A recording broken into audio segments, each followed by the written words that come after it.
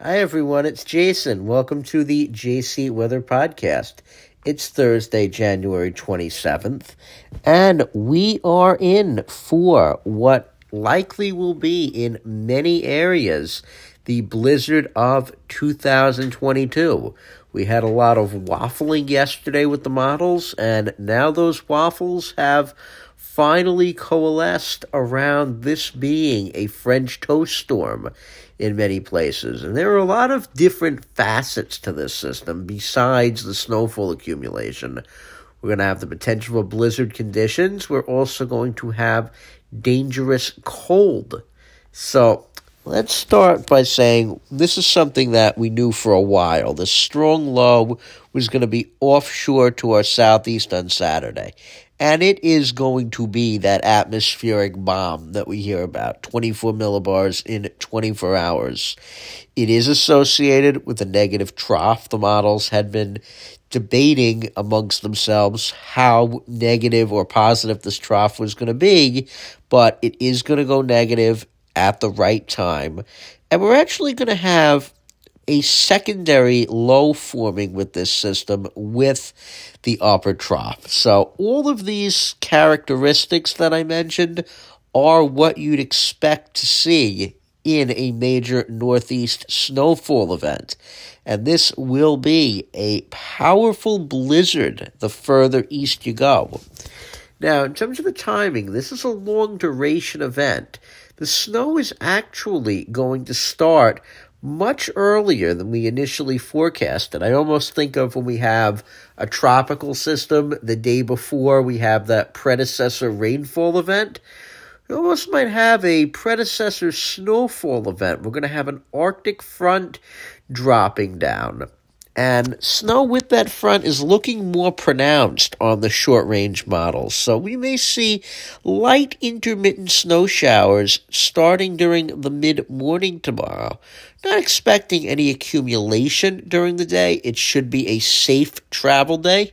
Steadier, widespread snow with the coastal system is going to get here around 10 p.m. in the evening on Friday.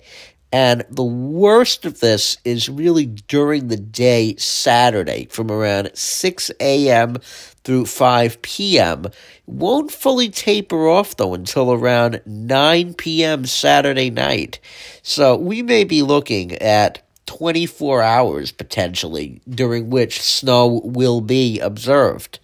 So good news in terms of accumulation, or bad news, depending on how you like it, is that more easterly track is going to verify it. So that's going to keep this as all snow.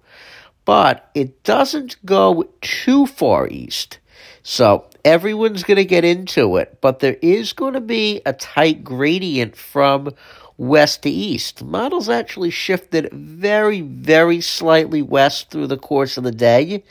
So liquid amounts or liquid equivalents aren't very high. Most places half inch to an inch, but very cold temperatures are going to allow for snow ratios of anywhere from 15 to 1 to 20 to 1. So that gets us to some much higher numbers. So this is going to break down as follows. We're looking for 3 to 6 inches across the 5 boroughs. For Nassau County, we're expecting about 6 to 9. Then for the western half of Suffolk, anything west of the William Floyd Parkway, we're looking for 9 to 14. And then when you go east of there, we could be talking about 14 to 20 inches, locally higher.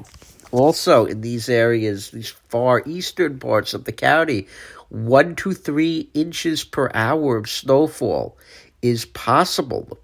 And again, this is going to be a very light and powdery snow. Still impossible to shovel when you have these amounts, but at least it's not going to be a heavy, wet snow. Models also are really keying in on Boston being the snow capital of the world this weekend. Several models are on board with a range of anywhere from 24 to 40 inches for that area. Now, we are expecting the blizzard conditions for Nassau and Suffolk, but definitely more impactful for Suffolk. Expecting 25 to 40 mile per hour sustained winds, gusts of 40 to 60 miles per hour. This is going to result in whiteout conditions during the day Saturday. May also have some power outages. Again, emphasis on the East End. And you knew it was going to be cold because I'm talking about snow, but you didn't realize how cold. It's going to start out in the low 20s on Saturday. But as this storm starts to pull away, it is going to draw down even colder air Saturday night. We're looking for low temperatures around 10, but it could feel as low as 10 below zero with the wind chill. So it's going to stay treacherous into Sunday as well.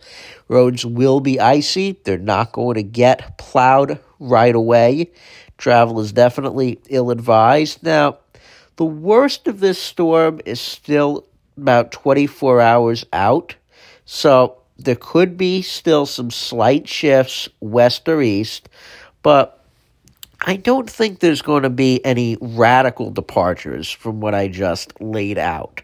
This is a very dangerous storm. You can continue to follow along with us on Facebook at JC Weather NYC in Long Island.